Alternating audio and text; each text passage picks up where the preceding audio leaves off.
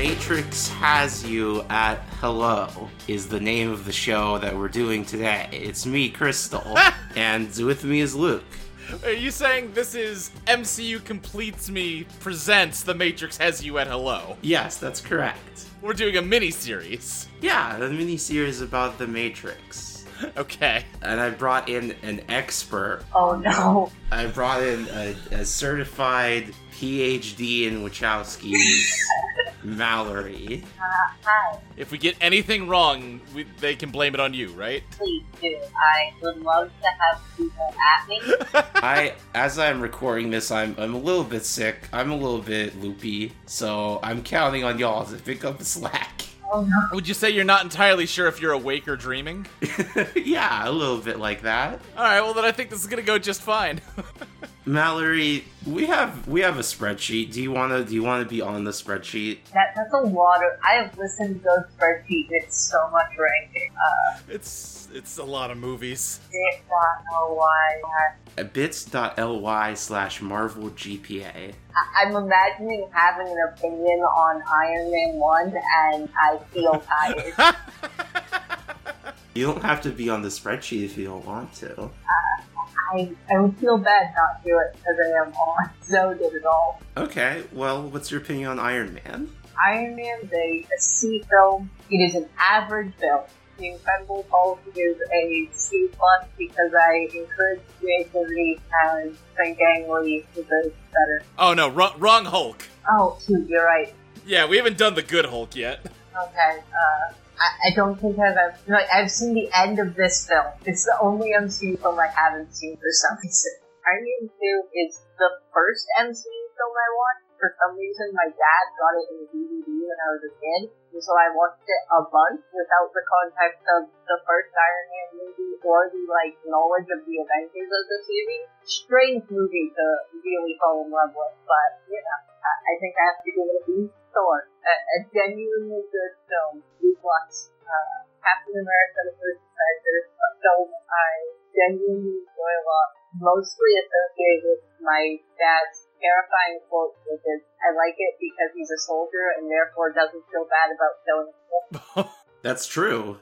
That is true. Yeah, he's like, I don't think about it. Killing's okay. Which I was thinking about a lot with the, honesty of that compared to other superhero movies, and then the amount that, in The Matrix, they're just like, yeah, we'll kill a dude. Yeah, they have a whole speech about, listen, yeah, we're trying to free these people, but if we gotta fucking kill them, well, them's the breaks. Now, more specifically in The Matrix, they do kill police officers. That is, and security guards, yeah. Police officers are one thing. I know dudes who work security for hours. That's a normal thing. Yeah. Yeah, but in the version where the Matrix is a transgender allegory, those are the security guys who grab your balls when you're going through the airport. So they get shot. Okay, TSA agents are cops. I can accept this. But they're not at the airport. They're at an office building.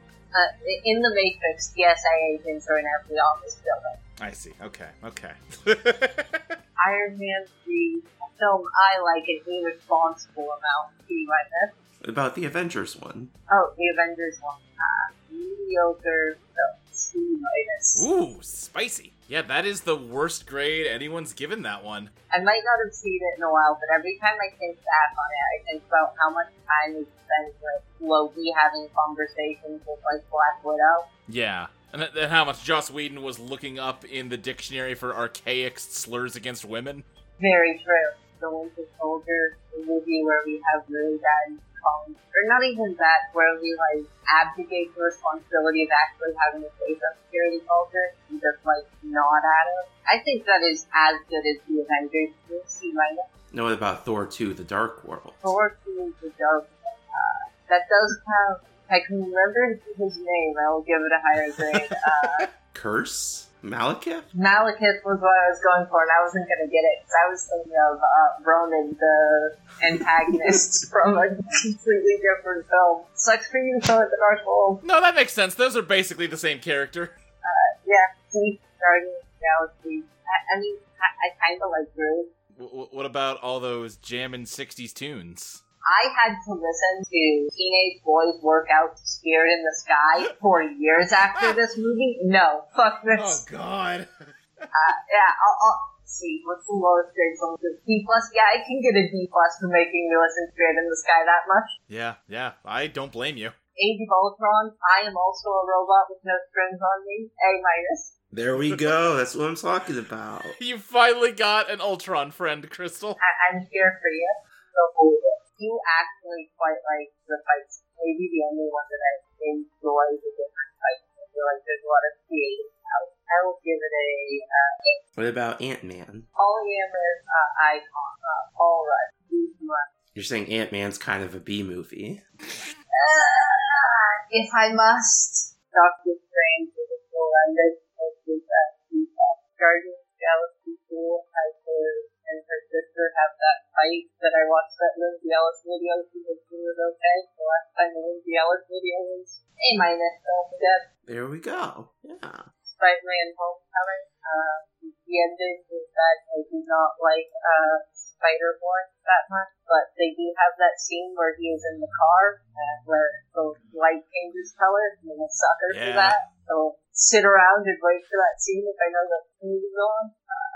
Why the fuck isn't that scene ever in the, like, Marvel cinematography, 4 pictures, Twitter posts? Because it's not like a scene of a guy shooting a laser. And I think also, too, like, if I'm being slightly more fair, the full effect of it is the light changing color, which you can't convey in a single shot. Yeah, but you can convey shitty-looking CGI in a single shot. Well, yeah. Thor Ragnarok. B+. Black Panther.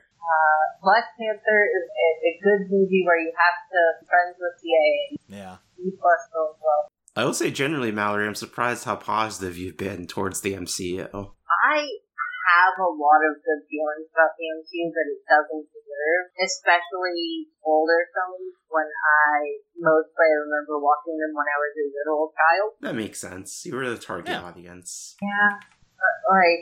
My worst feelings are about Captain Marvel because the amount I watched that one and saw it as like, oh, this is an ad to join the Air Force with some weird stuff where they weren't allowed to commit to the fact that she was very clearly in love with that woman. Yeah.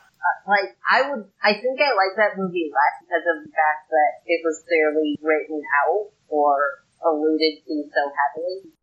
How about Avengers 3 Infinity War? Find that movie there. I'm just thinking of Peggy Hill saying, in my opinion, Avengers Endgame is 3 hours long. Avengers Infinity War is only 15 minutes longer than The Matrix. I would not believe that if you just asked me. Avengers Infinity War is no fucking The Matrix. If you think Avengers Infinity War is better than The Matrix, then you're wrong. Then you have a 6-figure salary making music videos. Yeah. How is Ant-Man 2, Mallory? Ant-Man 2 and the Wasp, the movie that brought about my, somewhat sincere insistence that Ant-Man and his ex-wife are in a poly relationship with his director. No, they kind of are. I'm on your side. And, slowly realizing that in a theater with my friend is kind of one of my more favorite movie-going experiences, ever. I think I want to give that a B+ just for, what a wild choice that was. How's Avengers 4, The Endgame? I very much like that it opens with them killing Thanos, and then I progressively like the rest of the film less. I just remembered that they write in the director being... Yeah. They do write in the director being a homosexual. I wasn't going to say that dirty thing on your podcast. I'm sorry. I think that movie gets a B for stealing their valor. You know, The Eternals has Marvel's, 4th first queer character. Wait, who are all the first queer characters in Marvel? Obviously we have... Okay, so there's Gay Joe Russo. Yes, right? There's Valkyrie. Right, Valkyrie. I forgot Valkyrie. There was a trans student in Spider-Man Far From Home that was cut from the movie. Okay, I don't think that counts. I don't know, there's a gay guy on Agents of S.H.I.E.L.D. Season 3. Okay, great. Ooh, I'm assuming why we're watching Matrix, because the lesbian lawyer from Jessica Jones is Trinity. That's true. Jessica Jones does have a lot of gay characters who are all extremely rich. Okay. Yeah, I have not seen Jessica Jones. And then the Malcolm from Jessica Jones goes to the gay Indian lawyer and is like, no, but homophobia is not real anymore. You should just come out to your family. Oh boy. Oh boy. I'm so sad those aren't canon just because I want them to have to, reconcile the choices made in those very bad television shows with the Marvel universe. I mean, with them going all, multiversy now, maybe they're wrapping around to making them canon in a different reality. So they can just excise Iron Fist? Yeah, exactly. And then they can just bring, Daredevil into the mainline MCU and Jessica Jones in because people liked those shows and just ignore the ones no one liked. Poor Luke Cage. You weren't that bad that he came out after Iron Fist. No, it came out before Iron Fist. No, you're right. I just kind of remember Luke Cage coming and going with nobody really... Everyone just kind of shrugging. The thing that made Luke Cage dumb is that Luke Cage's power is that he has unbreakable skin. He's bulletproof. Right. So the way that the villains overcome this is that they just invent a better bullet. That's so boring. We do have violent superhero sex in that show. That's pretty good. Yeah. Yeah, the late Netflix show I really watched was Daredevil, and even that I kind of fell off of. But they definitely had, more violence in it than you're allowed to do in, the main MCU stuff. It'd be weird to see them, embrace that side of shit again. Mallory, what's your thoughts on Spider-Man Far From Home? I'm trying to think of if there is, a young boy version of a girl boss, but I think that... Because that's you're supposed to like him because he's young and Tony Stark. And it has very girl boss, listen progressive vibes, in spite of the fact that, once again, he does color tone down on his friends. I do like Mysterio, them being, actors. That's a good fit. Have you seen any of the Phase 4 films? I have not. Okay, Mallory, now this is a very important question. I want you to think very hard about this so that you don't get canceled. Are you excited for the Eternals? The issue is it seems like the first, actually silly superhero movie they've done in it. And I'm kind of, as excited as I can be for a Marvel movie at this point. That's fair. Okay, good. You will not be canceled. I wish I could be meaner, genuinely, but, The only opinion about the Eternals I have at all is all those comic panels going around of the Jack Kirby Eternals look so much better. Why did they decide color was illegal? It might overwhelm the audience. Legalize colors, that's all I'm saying. No, you need to decriminalize color. You don't want the government to be allowed to regulate our color. No, that's true. You're so right. Mallory, we also have a bunch of bonus films. What's your numerical... I like that, 2 movies ago, Mallory very elegantly pivoted away from Marvel towards The Matrix. And then you just keep hammering her with more movies to grade. We have to finish the spreadsheet. No, I'm on Crystal's side. I did a bad job at the pivot. So Venom is an A+ film. Perfect, no notes. Spider-Man, Spider-Verse, my second favorite film ever. Very good. Fantastic. I've never seen Jerry Maguire. First Spider-Man film, I had on VHS, watched it a lot when I was very young. I remember having nightmares about Green Goblin. It was very silly considering what a fun he is. Again, Willem Dafoe. There's a lot of, turns out actors are sometimes famous in the Gary Monk thing. Very interesting. I would think that, because the way Peter approaches Mary Jane is still not okay, even if, Spider-Man 2. It has Dr. Octopus named to an A. Spider-Man 3. It has Venom, and he doesn't even have one fun conversation with Spider. And finally, last but not least, Spider-Man Turn Off the Dark 2.0 full recording, full HD Broadway. C- because I don't want them to retake class.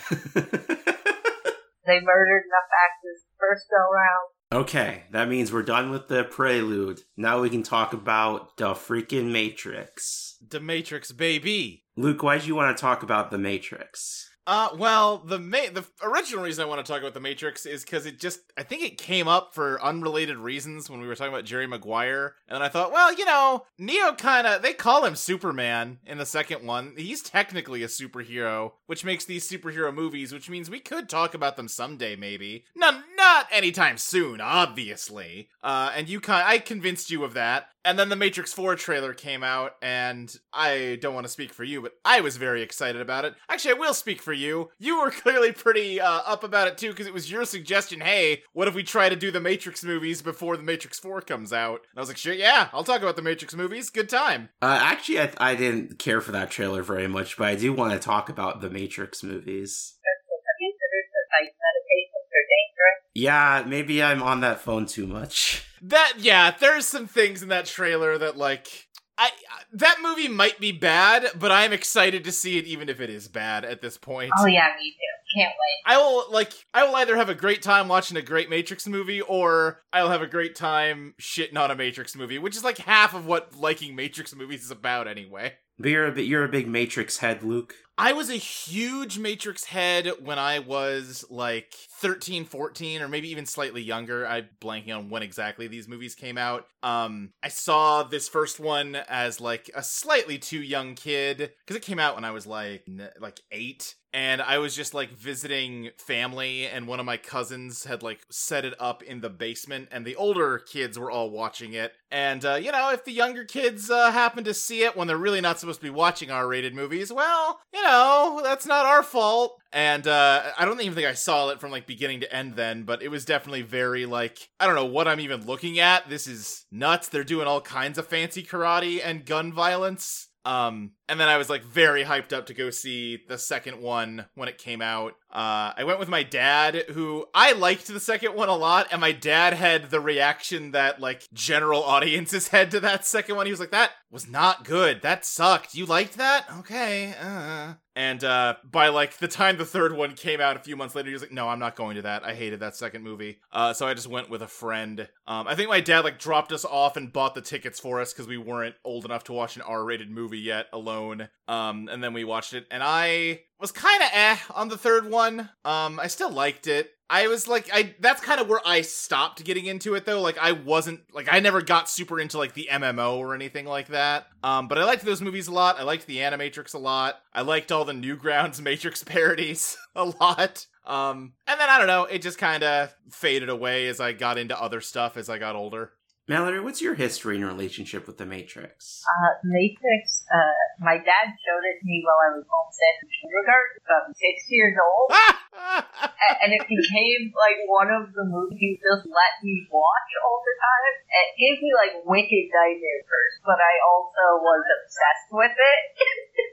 How would not show a 6-year-old that scene with the worm going into the belly button? Oh no, just the whole movie, waking up naked in a slime pod. Yeah. I told my dad it gave me nightmares, but he told me is the only Matrix movies that gave me nightmares were the sequels, but that's just because they were bad. Oh my god. He also, I then asked him to see the sequels, and he said no. Fuck? That's a weird dude. I too saw The Matrix when I was 6 years old. It's probably not the first movie I ever saw, but it's the first movie I remember seeing. Man. Very, very influential on me. Yeah, it shaped my brain at a malleable age. Watched it many, many times. Loved The Matrix Reloaded, and on Matrix Revolutions as well. I think I hit a point where I eventually absorbed the overall opinion that the Matrix sequels sucked, and I agreed with it. And then as time continued to go on, I was like, no, I liked those when I saw them. I think people were wrong. I get why people are mean to them. They got weird shit about them, but I think they might be good, actually. At least the second one. Third one, I'm less sure about. The Matrix is the best they have been as directors. Yeah, I would have to stand up for Speed Racer in that regard, but I mean, The Matrix, it's no slouch. I would personally defend Bound, but I think as far as doing directory stuff, TM, CR, I think The Matrix is really their best version. Yeah, the Wachowskis are definitely directors where, like, you understand, oh, this is what it means when, like, a director has a style. You can, I get what it means that this is a Wachowski movie as opposed to just some other movie. Yeah, I was really surprised with that while watching Bound, how much it felt like the first half of The Matrix. Yeah, I've never seen Bound. Is that good? It's pretty good. Okay. Might have to check that out. So, like, how do you feel about, like, the Wachowskis' overall output, like, beyond The Matrix? What's our overall feeling on, like, Jupiter Ascending in here? I am for Jupiter Ascending. It, like The Matrix, is a princess movie, and I'm into that. I think that Sense8 gets away with being wildly problematic because they came out as trans. Yeah. Yeah, that's a recurring thing with the Wachowskis. Yeah. The Wachowskis are they are very rich and very white, and that informs a lot of stuff that comes out of them. It's a little noticeable, even in this movie. A bit, yeah. It's not as bad as it gets in, like, Cloud Atlas. But yeah, they sure are white people. They have said some shit. I love a lot of their movies, and I think I kind of hate them as people. You know what's a good flick is the superhero origin film, The Matrix. Yeah. I enjoyed watching this movie the other day. Do you feel like it is a transgender allegory? That's a really subversive take. I hadn't considered that. Okay, so here's the thing to me. Previously, I was a person who was like, if you squint at it, it's a little trans, but I feel like people are exaggerating it. And then 2 watches ago, I watched it while high, and I was like, oh yeah, this is dripping with transgenderism in every scene. And then when I watched it for this show, I'm like, okay, let's step back from that a little bit. There's a reason that Republicans also like this movie. It's because it is more broadly about, like, social alienation, and you could also extend that to, like, wake up and see that QAnon is real or whatever. But there are still specific scenes that feel trans to me, which I will bring up in our discussion. For sure. Like, disclaimer that I am cis, but it feels to me like it is very vague and generalized, kind of like what you were saying, in ways that you can very easily project a trans narrative onto it, and it tracks and it makes sense. I think there's a lot of other kinds of narratives you can project onto it that make sense, at least as well. And some of them are really rancid and terrible. And, like, people always make fun of, like, MRAs for missing the point of the Matrix. Like, they're out here talking about being red pills. They don't even get what that movie's about. No, you can kind of read, like, any kind of metaphor for secret oppression that you want into this movie. And, like, I think the intention is that it's more of, like, a capitalism patriarchy thing. But, like, if a white supremacist saw it as, like, oh, this is all about, like, a conspiracy of minorities running everything secretly, there's room for that. Neo decides that he is the person gets to make decisions, and this is validated because he is the one. Yeah, and also the decisions he makes is to get a bunch of guns and go shoot up a public building. While there may be trans allegory, I think that is where it stumbles the most, that it has to result in an action. Right. Now, all that said, the first line of text in the film is, "Call trans operator received." That is true, that's right. I'm looking at it right on the screen. I take it all back. Put that on the Symbolism in Film Twitter account. And it's just a voiceover of Trinity and Cypher talking over lines of numbers. And random Japanese characters. Yep, because I don't know if you know this about the Wachowski sisters, but they fucking love anime. And sometimes they just, include Asian iconography because they like anime and for no other reason, with no additional thought behind it than that. This is a movie about how the weebs have to rise up. The revolutionary class is transgender hacker weebs. Yeah. But Cypher's trying to contact the agents, but Trinity walks in because she wants to take a shift because she's restless. Shift doing what? I don't know. She's hacking. Right. I don't totally understand, like, what their day-to-day looks like when they're looking for, like, they're trying to seek out people that might be the one, or at the very least might be have enough of a mental disconnect from the Matrix that they can be unplugged safely. The mental disconnect thing, how old old do you think they are when they pull them out of... Because they say they don't usually pull people past a certain age because it's dangerous. I would assume, like, teenager at the oldest. Yeah, I mean, we see the kids at the endocrinologist's office. Oh, that's true. I guess that is the... Yeah. Those are kids that they're looking to pull. Yeah, you're right. When they took Trinity out, he had hacked the Pentagon, right? Yeah, or like the IRS database or something like that. That's true, yeah. She does say that was a long time ago. Maybe she was like a child prodigy hacker. This comes in later when I looked up how old Keanu Reeves is supposed to be in this film, and it's somewhere between 28 and 37. If I had to guess, I'd say it is 33, the age of Jesus Christ, because this movie's not subtle. What makes you think that there's a Jesus Christ allegory going on here, Luke? Maybe it's that one of the very first lines of the movie is that you're my savior, my own personal Jesus Christ, which a man says to Thomas Anderson. That could mean anything. I like these cops that are, like, coming up on Trinity's, hacking room that, like, obviously it's a thing everyone talks about, that all the lighting in the Matrix is super green. I like that their flashlights are green light. I think maybe we're watching different versions, because I'm watching the de-greenified version. Oh, okay. Because in the original theatrical version, it was not so greenified, but then in, like, the original DVD releases, they put a green filter on it to make it more like the sequels. And then they finally took that out in, like, the recent reissue. Okay, I'm watching whatever version is on HBO Max, because I get that for free with my internet provider.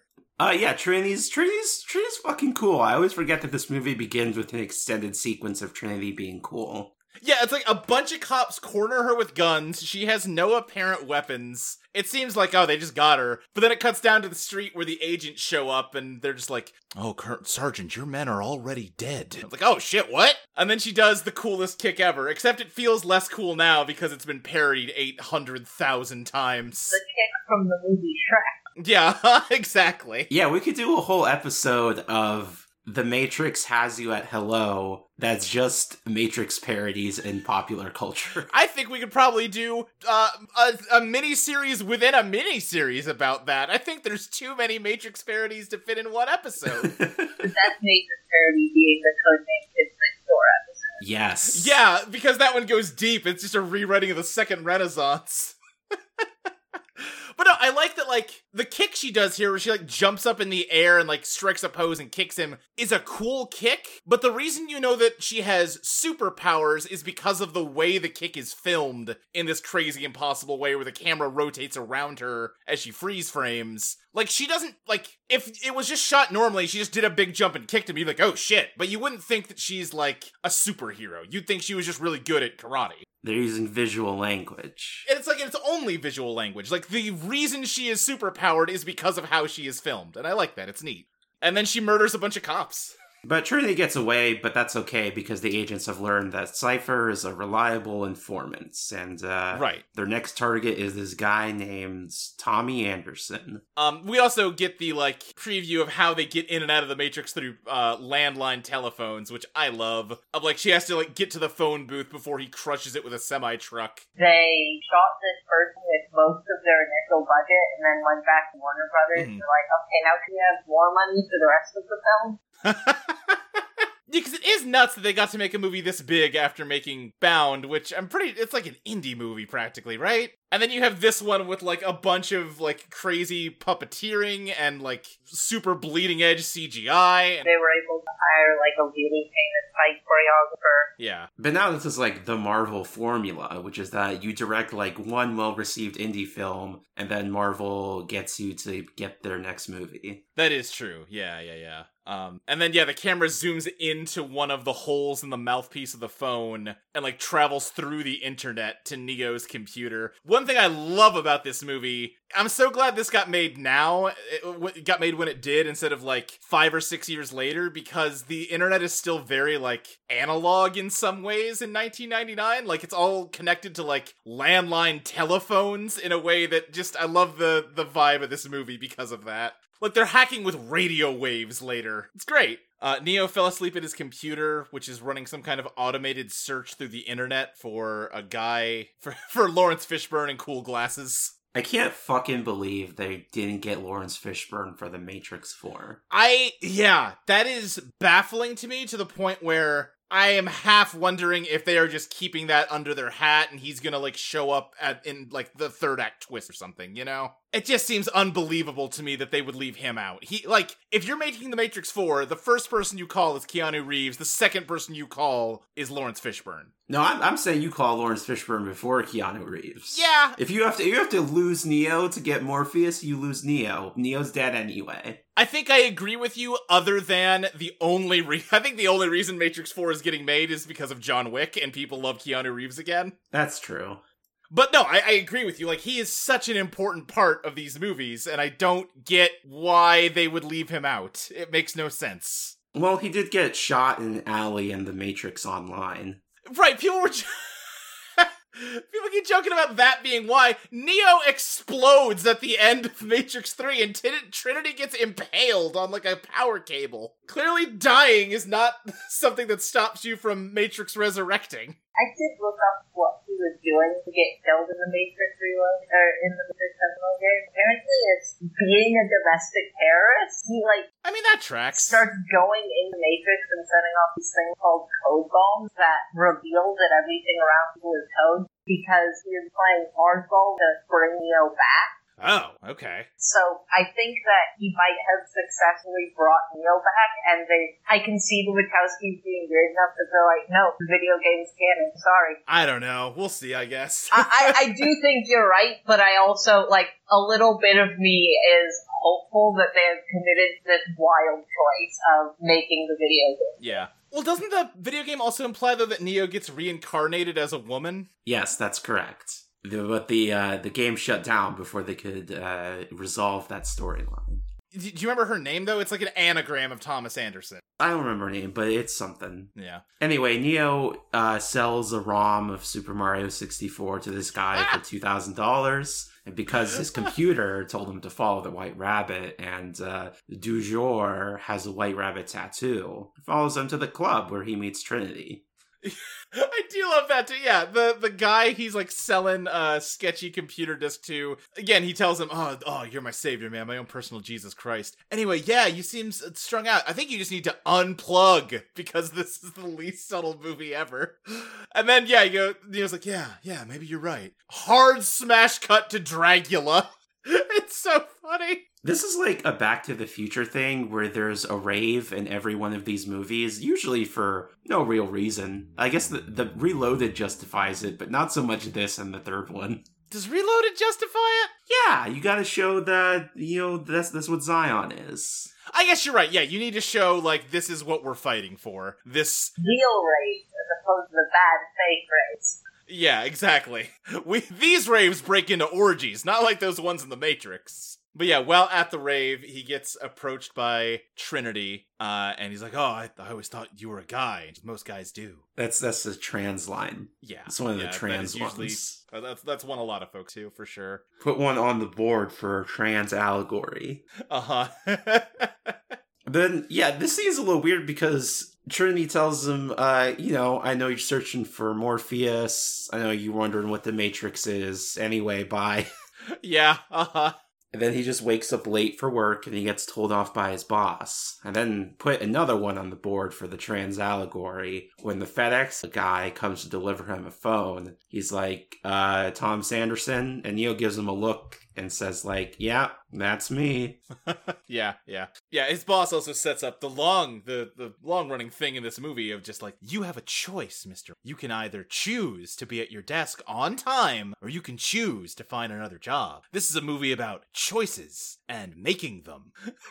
Yeah, Neo does keep getting choices to simply walk away, and usually he does choose to walk away and gets kind of convinced to come back at the last second. Yeah.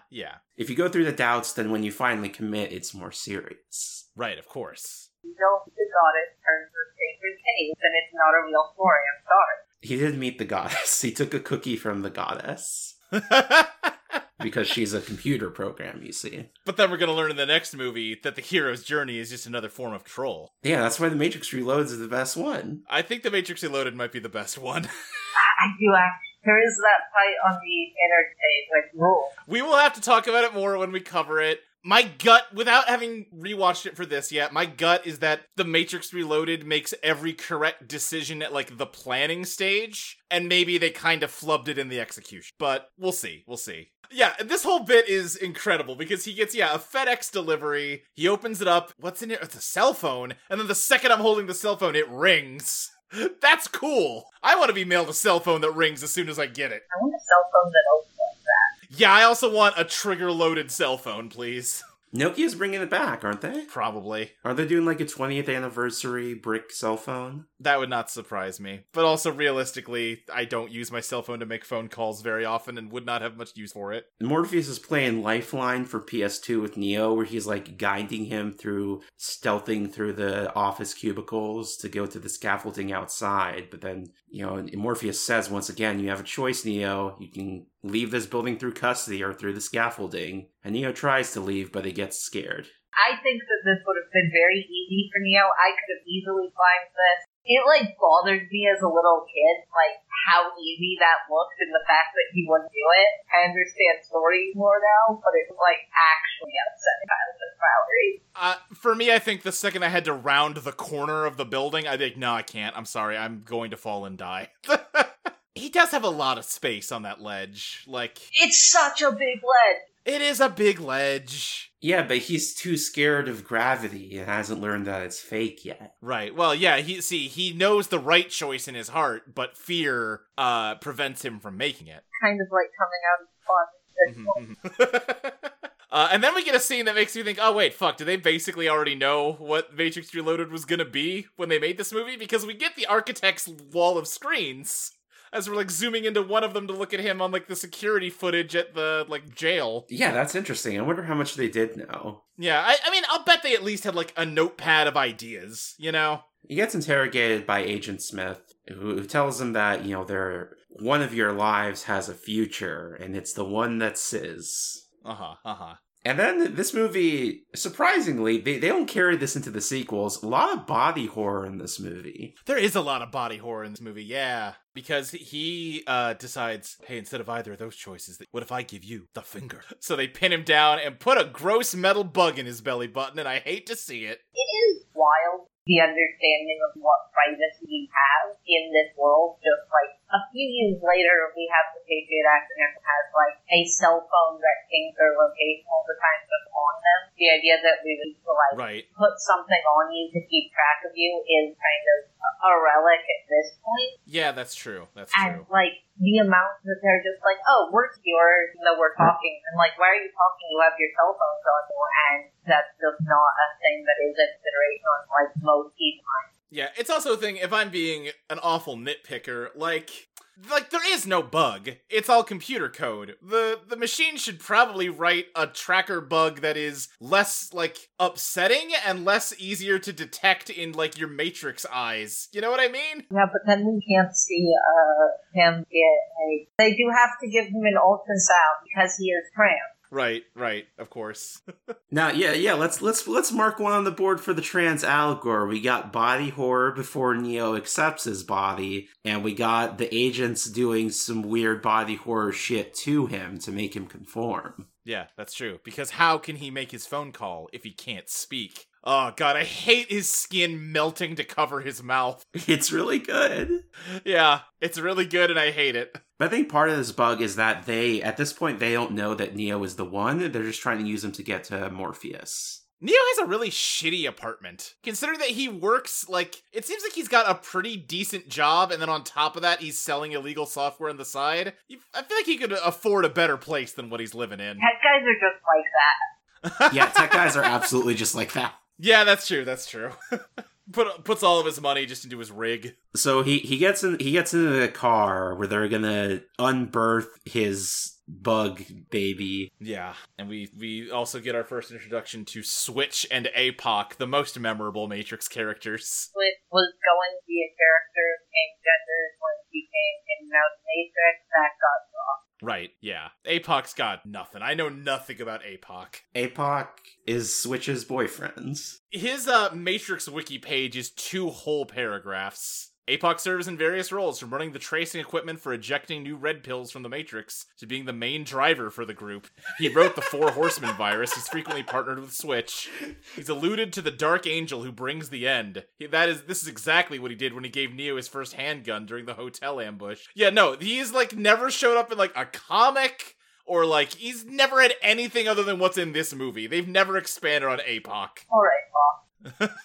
I mean, to be fair, they gotta have Cypher. They need a bunch of like side characters for Cypher to kill off later. Cypher kills people in this movie. Oh yeah, sorry, spoilers, I guess. But yeah, Trinity uses an awful machine to slurp the bug out of his belly button. Hate to see it. Almost as bad as when it went in. Keanu Reeves does an upsettingly good job of seeming like he's in pain. Yeah, Also, this is a wet movie, and that really starts here. It is pouring buckets right now. It's not right now. You have to finger that mirror. No, I just meant like how heavily it's raining. First, he's got to meet Morpheus, the man he's been looking for all his life, because he can tell him what the Matrix really is. Lawrence Fishburne is so fucking good in this movie. Why would you not bring him back? Like, his entire job in this movie is to give the goofiest, most bullshit exposition ever, and he sells every line of it. Yeah, he has to be the guy who you have to risk your life to go save because you love him so much, and he doesn't. Yeah. You wouldn't risk your life for APOC.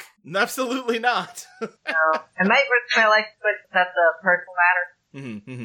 But yeah, unfortunately, no one can be told what the Matrix is. You have to see it for yourself. It's all around us, everywhere. It's in this room. It's out this window. When you go to work, when you go to sleep, it's there. Well, the three things he emphasizes is that you feel it when you pay taxes, when you go to church, and when you vote. He also asked Neo if he believes fate, and Neo says no, because I don't like the thought that I don't control my own life. And Morpheus is like, hell yeah, I like this guy, even though I super believe in fate. Nobody in Morpheus's crew has been, friendly to Neo at this point. No, they've been kind of mean to him. Switch has been basically hostile. APOC is just, quiet and distant. Trinity is, kind of talks to him, but he doesn't really. He's kind of, keeping herself distant. Yeah. Yes, totally. But then Morpheus, in one of the most famous scenes of the movie, takes out a NyQuil and a DayQuil and asks him which one he wants to take. And you know what? He picks that DayQuil. Which one did you pick, the DayQuil or the NyQuil? I feel like at this point, if you just took a metal scorpion out of my belly, I'm in for a penny, in for a pound. I would like to continue living in the 1990s forever, because as we all know, 1990s never went anywhere bad. Does it lead anywhere bad in the world of the Matrix, though, or does it just, perpetuate in the 90s? I love to remind on one hand, the, climate of the 90s necessitated the, following failures of the state. You can't have that excess without the fall collapse. But also, what if the machines are just constantly resetting it for, 2004 to 1999 on a loop forever? If I remember right, there is something like that, where I think it just goes through the whole 20th century and then loops. I think it goes from 1901 to 2000 over and over. That's fucked up.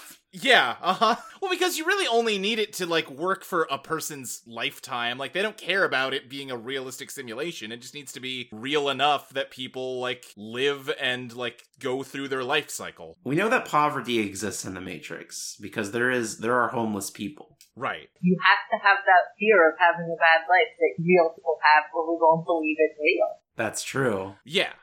I feel like this first movie is different than the sequels in this regard, because this first movie feels like The Matrix is a simulation of the real world in 1999. I don't think that's really true in Reloaded and Revolutions. I think The Matrix is just a generic 90s-esque city that doesn't really make much sense, but it's all kind of dreamlike, so you don't notice all the weird inconsistencies. Yeah, I feel like the Animatrix is actually what changed the ontology of it, because that established that, oh yeah, there's continents, you can go to Japan. Whereas in this one, it feels almost like there's just one big, endless 90s American city. Oh, see, I think it's the opposite. I think in this movie, you could go to Japan. I don't think you can go to Japan in The Matrix Reloaded. I think it is just the city, forever. Is there any, aside from Japanese characters, is there any allusion to, anywhere outside of this city? Not really. The main thing that made it feel more, like a more robust simulation to me is that like brand names get dropped in it in a way that they don't really as much in the future. Like it feels like Neo is from, like, I could know Thomas Anderson in real life. I don't know if I could know people from the sequels in real life. Yeah, they do reference like 70s cereal commercials. Yeah, they talk about like Life cereal at some point.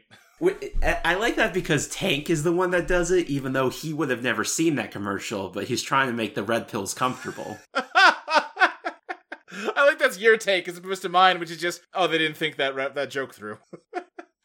He jacks into the Matrix just to watch TV at late night. I don't think he can jack in. Someone has to transcribe what the videos are like and tell him about them. Well, I assume, like Cypher, he can just look at the lines of code and, like, understand what they're saying. I have assumed that Cypher was lying in that scene. I don't think others did. I think Cypher's full of it. That's also possible, yeah. I don't think so, because, like, we see Tank looking at the code and being like, "Aw, shit, you better get out of there, Neo." Yeah.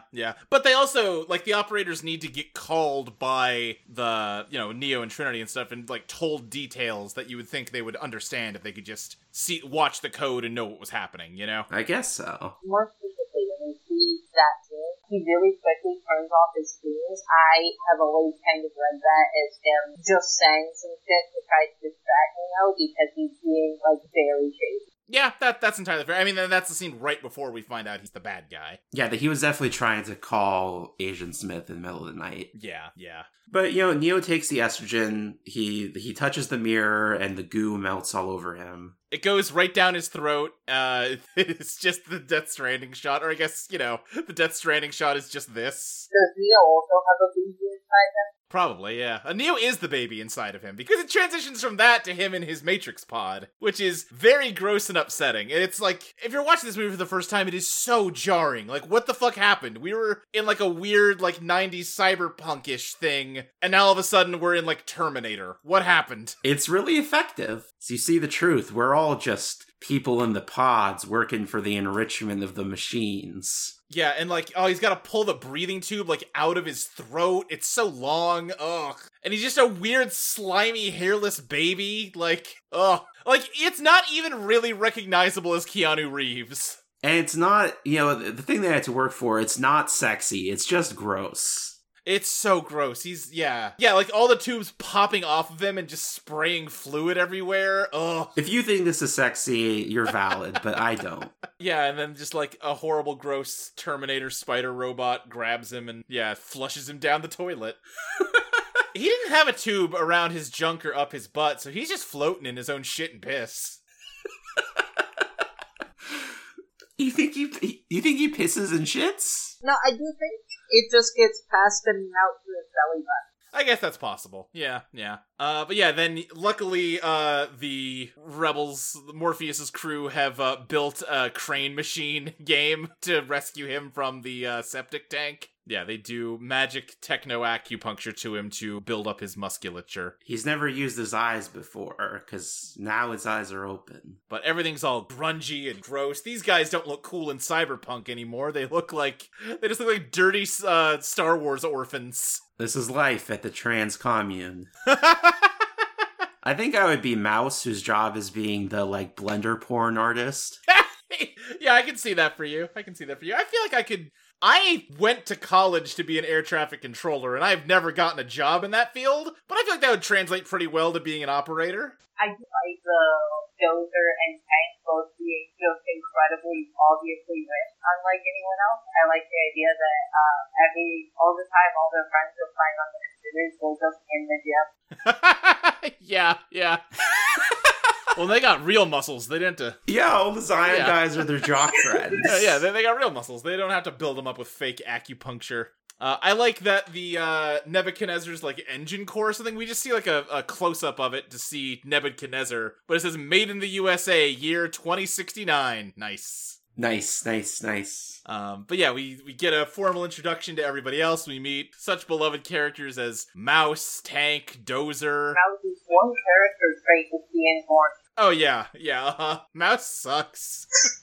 Tank's nice. Tank's nice. I like Tank. Yeah, Tank and Dozer are cool dudes. I like Cypher a lot. I might say a flaw with the sequels is that they are missing a Cypher-esque character to just be kind of like, I'm not taking this stuff seriously. This is all just kind of weird, and why are you all...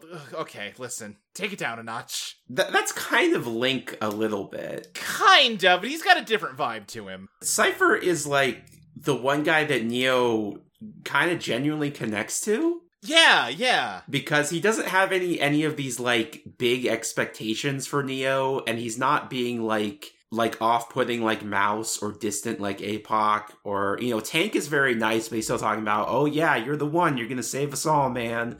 And Neo's like, whereas Cypher just talks to him. I think a reasonable criticism of this movie is that Neo is maybe not a very strong character, but part of that is he is just dumbstruck most of this movie, which is an understandable reaction to what's happening to him. But yeah, I like that Cypher kind of is just rolling his eyes at all of this, and he's just like, I'm not... Like, beyond just being the bad guy, he just kind of deflates all the self-seriousness of it in a way that I appreciate, and I think makes this movie stickier than it would be otherwise. He's very nice and friendly, even though he has a sinister agenda. He is perhaps, but also he's making arguments that are maybe kind of valid. He's sort of a Judas, if you will. Oh, yeah. I put one on the board for the JC metaphor. It's a little confused because I guess in that metaphor, Morpheus is JC, but Wait, wouldn't Morpheus be like, why would Morpheus be JC? Because he's like the leader, he's the guy that Cypher betrays. Okay, I thought he'd be more like a John the Baptist type.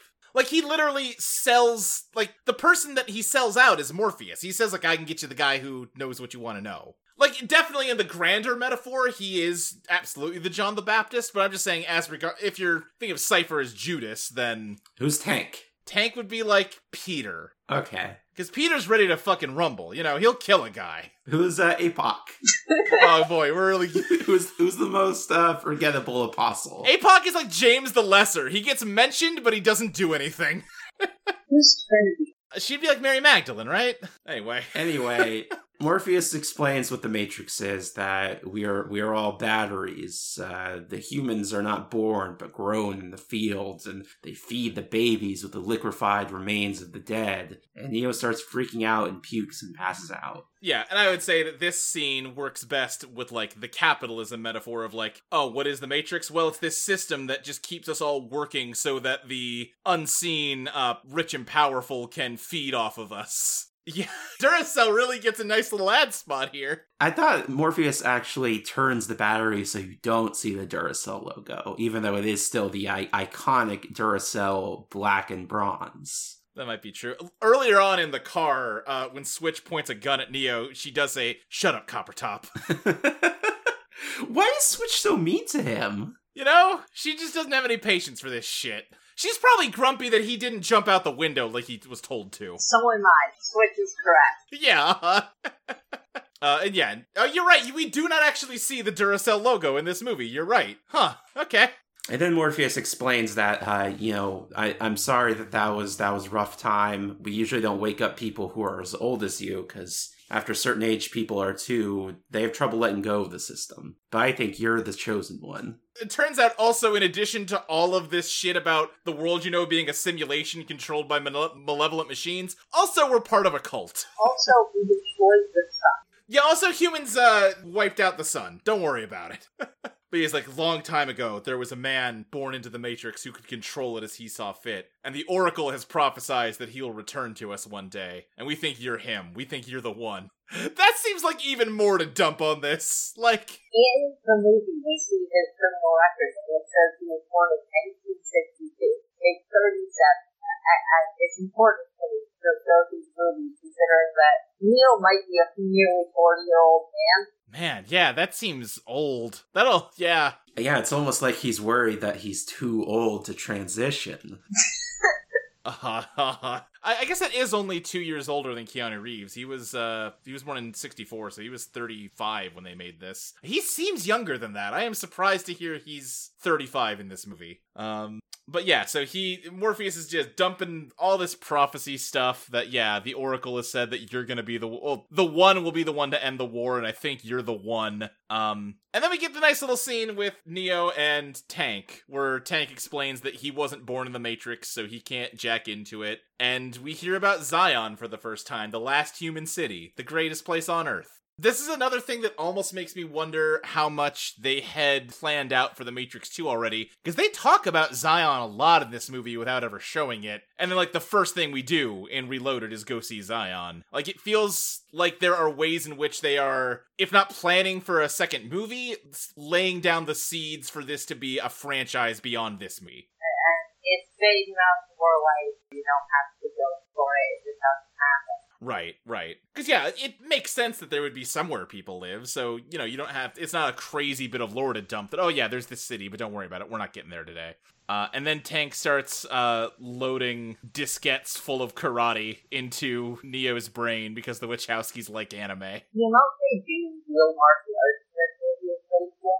Yeah, for sure, especially this upcoming scene where, yeah, after Neo has spent like 10 hours straight just getting floppy disks loaded into his brain, he does the great exchange with Morpheus. I know Kung Fu, show me. He does say 10 hours straight use the machine, like Neo's a robot. It's important to do it. It's almost like maybe the machines and the humans aren't so different after all, and maybe that will be a theme in 2 movies from now. But Morpheus and Neo have a real cool fight in a dojo, and it's a great time. Love to watch it. He does the very cool thing of, like, doing, like, a fighting pose, but then doing the little, like, come at me wiggle with his fingers multiple times in this scene. Well, yeah, what I love, like, Morpheus does that to Neo a bunch in this scene, and then at the end when he fights Agent Smith, Neo will do it to Agent Smith. It's great.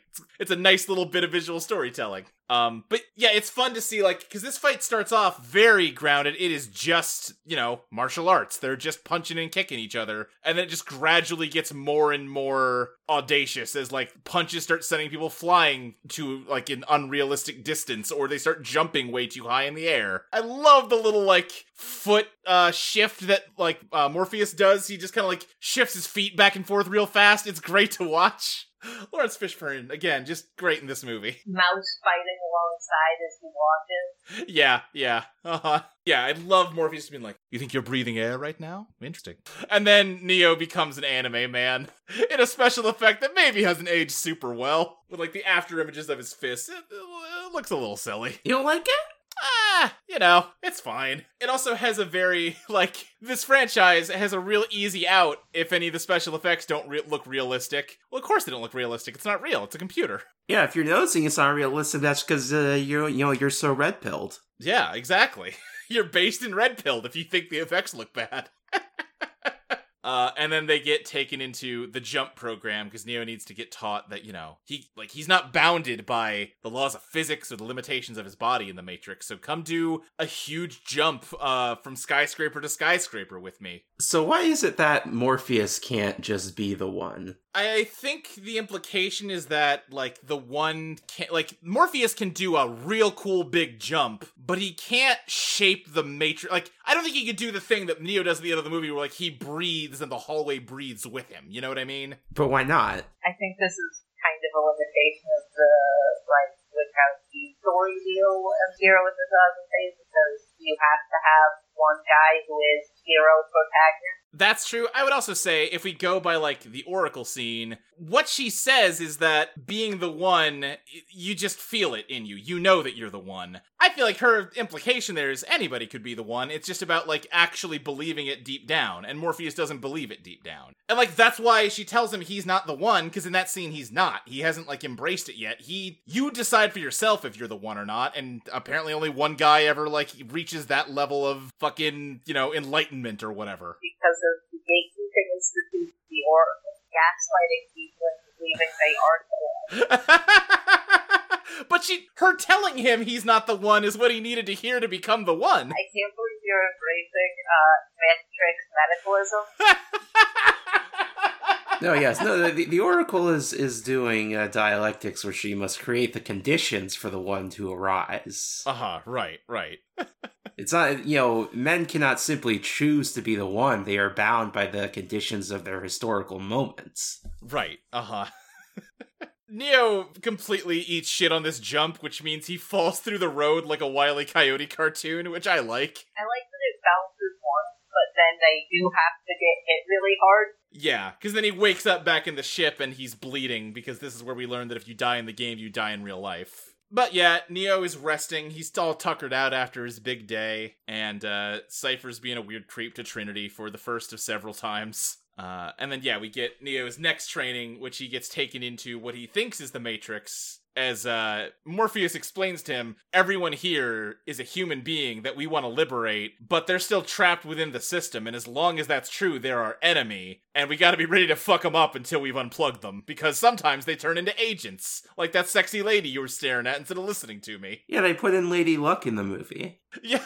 they put in Eidolon Playtest's Lady Luck. Another popular fun fact about this scene is they hired a bunch of twins so that it looked like the Matrix had just like code made by someone who isn't necessarily that good at programming. Oh, that's fun. Weird dunk on twins. But yeah, the idea is, as long as you're part of the system, even if you're not actively for the system, you could become an agent of it at any time. Patriarch, whatever. And they also explain that you, under no circumstances, should ever try to fight an agent. They're too strong. Everybody who's ever tried has died, except one day when you're ready, you will be able to fight them. Because it's not that you'll be able to dodge bullets, it's that one day you won't have to. Which is a great line! Yeah. Because then they get pulled out of that program to find that they're being attacked by a Sentinel. One of the charming things I find about this movie is that they sometimes have to explain the acronyms they use. Like earlier, Morpheus said AI, and he was like, "You mean artificial intelligence?" And in this scene, they're going to say EMP, and Trinity's going to say electromagnetic pulse. Right. It's just a different time. Yeah, these days you wouldn't have to explain those, in part because everybody's seen The Matrix. We're living in Matrix, from the film The Matrix. I like that Morpheus puts on a little hat for this scene. Yeah, to hide his most of the heat goes through the head. Oh, that's true. They had to turn the heaters off, so that they wouldn't get ruined by the EMP. Morpheus is like, well, my big brain is just, always working so hard that I gotta put the cap over it. I'm simply too big-brained. They end up not having to trigger it because the Sentinel runs away, right? Yes. Yeah, or doesn't run away, but it just kind of misses them. It doesn't sense him because of Morpheus's cap. And then, this is the scene we were talking about earlier where Neo chats with Cypher and just has a whole scene. You're right. I like that he kind of connects with Cypher. And Cypher explains that, when we're doing, the programs we wrote, we can use the image translators because they're small programs, so we can kind of watch what you're doing. But the Matrix is too big and complicated. We can't keep up with it in real time like that, so we just have to study the code. Then he pours him a drink that they apparently use to degrease the engines. Oh, God. Oh, that'll kill brain cells. I'm not sure if I like the ways that this is kind of a military unit. Later, Trinity explicitly pulls rank, and they're getting drunk off loose because they're not supposed to have alcohol. Right. Yeah, there's something there where, you're supposed to be liberated from the Matrix, but now you're in, a strict military hierarchy. I see what you're saying, yeah. To me, it's the thing that pops more is just, again, that, this is a weird fucking cult. What do you mean there's an oracle? What? Okay, alright. Yeah, I really like in the sequels when we finally do go to Zion and we find out that also half of Zion's population thinks Morpheus is a weirdo. Yes, yeah, I appreciate that. I like Cypher just being I don't know about you, I kind of wish I took the blue pill now. Neo doesn't, think that's awful of him to say. He's yeah, no, I get it. This kind of sucks. It's on one hand, it's nice to know the truth. On the other hand, my life is worse now than it was when I was, quote unquote, a slave. I used to have a bad apartment. Yeah, and now I have an even worse apartment. And meanwhile, Cypher has the most delicious goddamn steak anyone's ever seen. A fully red steak. None of that steak was cooked. This is fucking raw meat. Oh, it is not raw, it's just rare. That is blue. No, that is a perfectly cooked steak. I want that steak in my mouth. No, I think Agent Smith programmed the steak specifically to be fucking raw meat, but it doesn't get you sick. It is clearly not raw meat. That is just a rare steak. That is a well-cooked steak. That is a blue steak. The uncooked steak, so fucked up. Y'all don't know how to eat steak. But yeah, he gives this whole speech like, oh, after everything I've learned, just ignorance is bliss. I know this isn't a real steak, that my mind is just conjuring the image of it, but it still tastes pretty fucking good when I eat it. So yeah, I'm gonna give you everything you want if you erase my memories and make me rich in the Matrix. Someone important, like an actor. Yeah. But not like too famous of an actor. Maybe just like a mid-level, like a Joe Pantoliano kind of actor.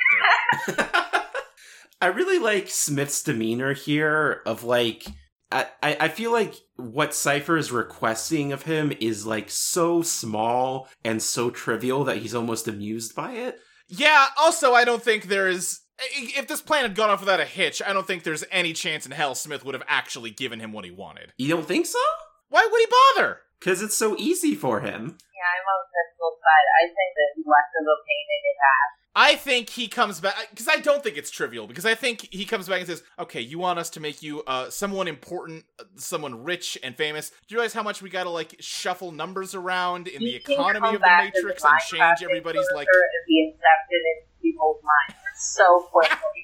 Okay, yeah, Luke, Yeah, you know how every week there's, like, some new fucking YouTuber you've never heard of who somehow has, like, 1 million subscribers? Yeah, but those YouTube are all didn't ciphers. YouTube didn't exist in the 90s, though. Oh, there's some equivalents. Yeah, it's still TV daytime television after when daytime TV.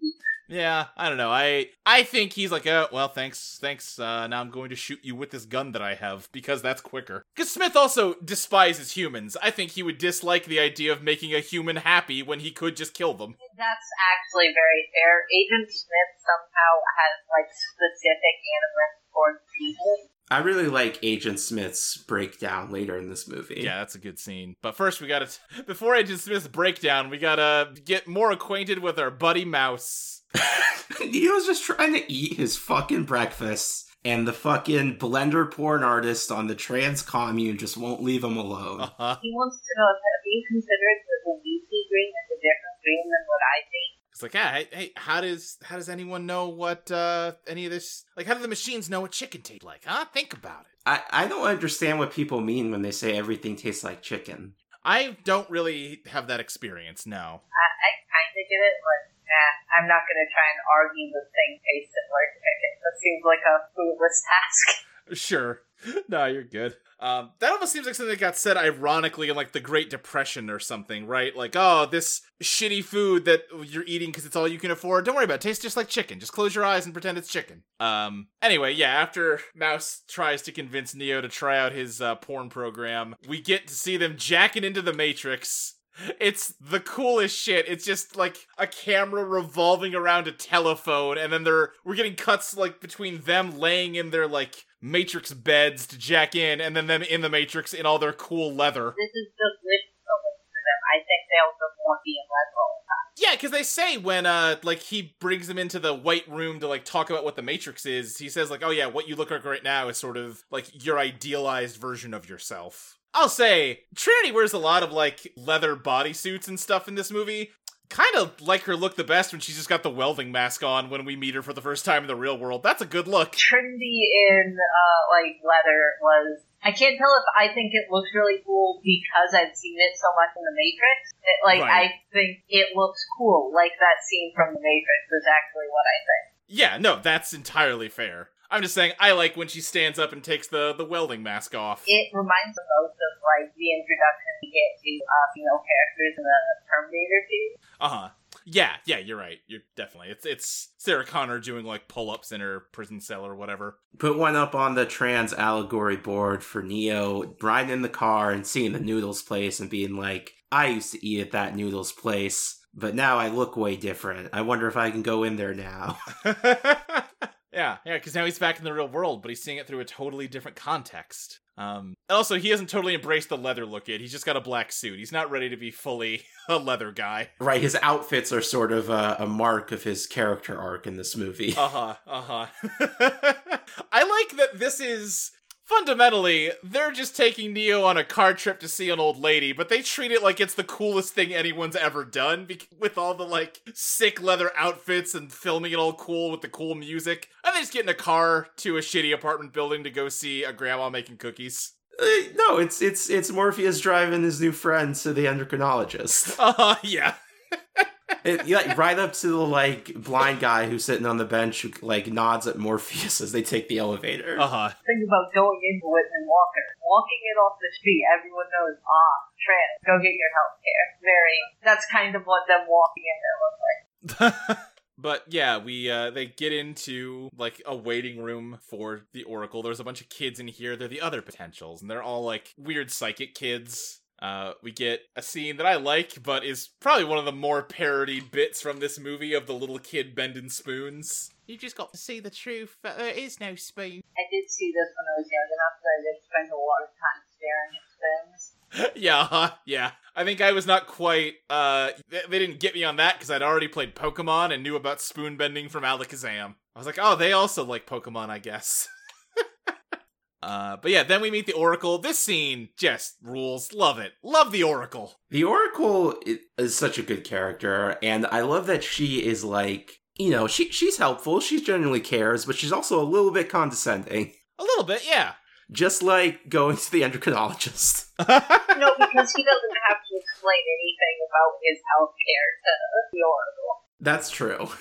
I liked the whole bit of her saying, oh, don't worry about the vase. He says, what vase? Knocks the vase over. Directly addressing the weirdness of, like, causal prophecy, and I'm into it. Yeah, definitely. Like, is her making the prophecy come true? I like the bit where she's like, oh, you're handsome. I see why she likes you. Who? Oh, okay, you're stupid, though. Well, to be fair, Trinity is like, intentionally distancing herself. There are, like, two women on the ship, and one of them is dating Apoc. Yeah. Like, process of elimination. Right. But, yeah, they kind of go through it, and like we were saying earlier, she explains that, like, well, do you think you're the one? I don't know. Well, being the one is like being in love. No one can tell you you're in love, you just know it. Balls to bones. Balls to bones. I've never heard that anywhere else. No, So I'm not the one. Nah, you're not. Get out of here, kiddo. You're a nice kid, though. Take a cookie. No smoke inside.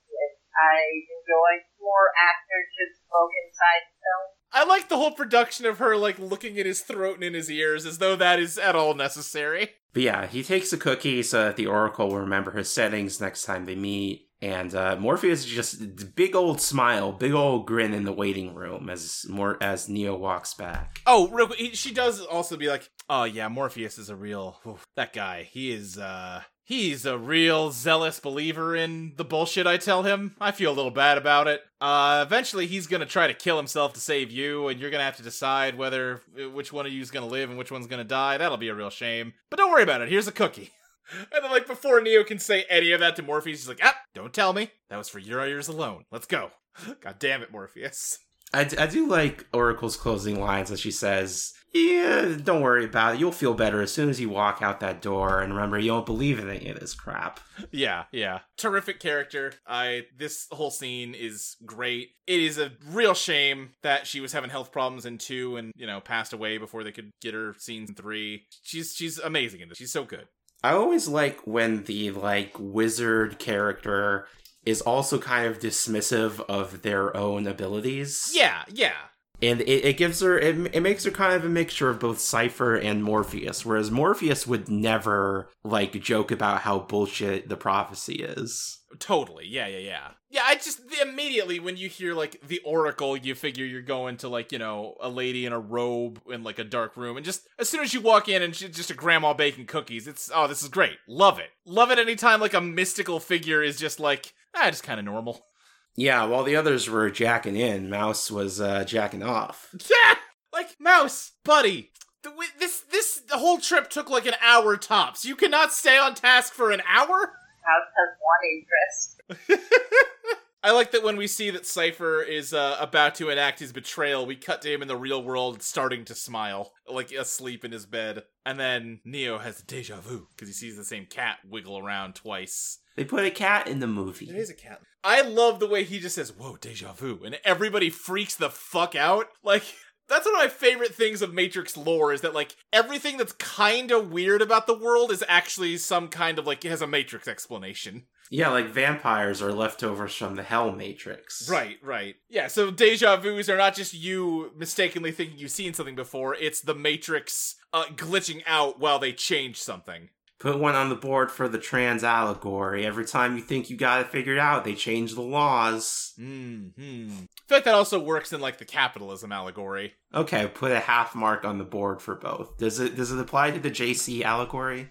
No, I think there are very strict rules for that one. Yeah, and also it just kind of works in all the conspiracy allegory stuff of like, oh, I'm getting closer to the truth, and then they change the woke lords just change the rules. But yeah, then SWAT team storms the building and starts murdering all of them. Or murders Mouse. Because the thing they changed was putting a brick wall in place of where the door ought to be. Yeah, it's a pretty bold move to kill off half your cast in the middle of the movie. Yeah.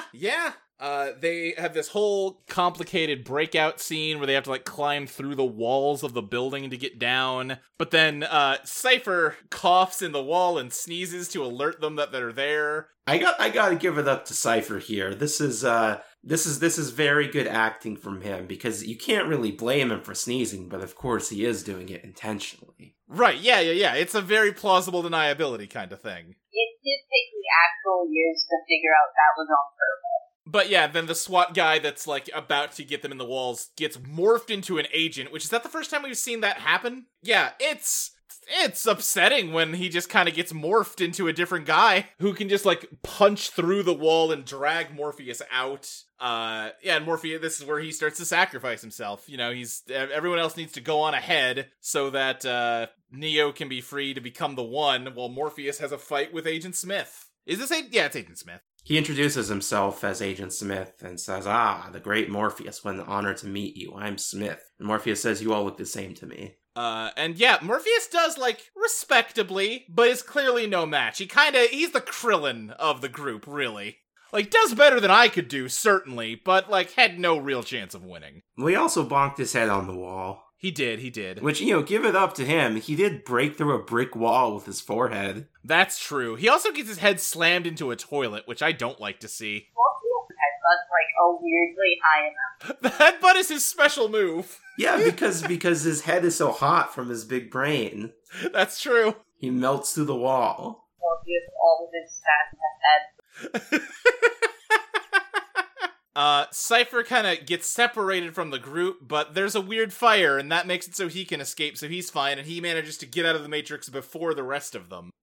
So when Tank is setting up the exit for the others, he shoots Tank and Dozer, seemingly killing them, and then he gets his big monologue, villain speech, as he's, like, sitting on Trinity's body talking to her in the Matrix. It's a good scene.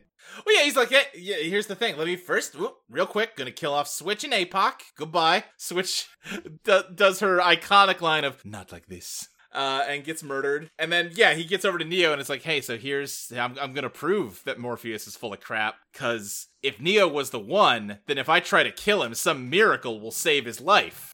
And I fucking love Joey Pants' reading of the line, no! I don't believe it! As he gets shot by Tank, thereby proving that Neo's the one. I love that Tank gets, 15 seconds to say his line before killing Cypher. Yeah, Cypher really needed to move faster. How do you feel about Cypher's arguments? Summarize what you mean by his argument. So he says that if I had to choose between this life and the Matrix, I would choose the Matrix, because all I do is what Morpheus tells me to do, and I eat slop every day, and in the Matrix, I can eat a steak. I think his argument is sympathetic at the very least, but it's very much like that goes into the capitalism metaphor stuff, right? Of well, now I can't participate in capitalism. I can't have my cool iPhone anymore because we're terrorists and it sucks and I don't like it. It's not fun. Yeah, I want my treats back. I do have some level of sympathy for the fact that he gave up his treats to join a cult. Maybe he shouldn't have joined the most wild guy on Zion. Yeah, I don't know much about Cypher's history if he got freed by Morpheus. Yeah, because Morpheus does hold all the cult shit back until after you're jacked out. Right. But could Cypher have solved this problem by being like, hey, can I get transferred to, like, Commander Locke's crew? Yeah, or, hey, I'll give you one better. Hey, Mouse, when you're done jacking off, can you make a program where I can eat a steak?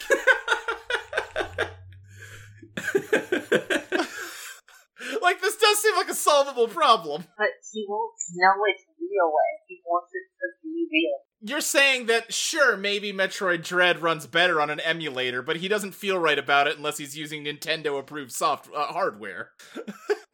Yeah, does get shot. Good for him, getting shot and killed.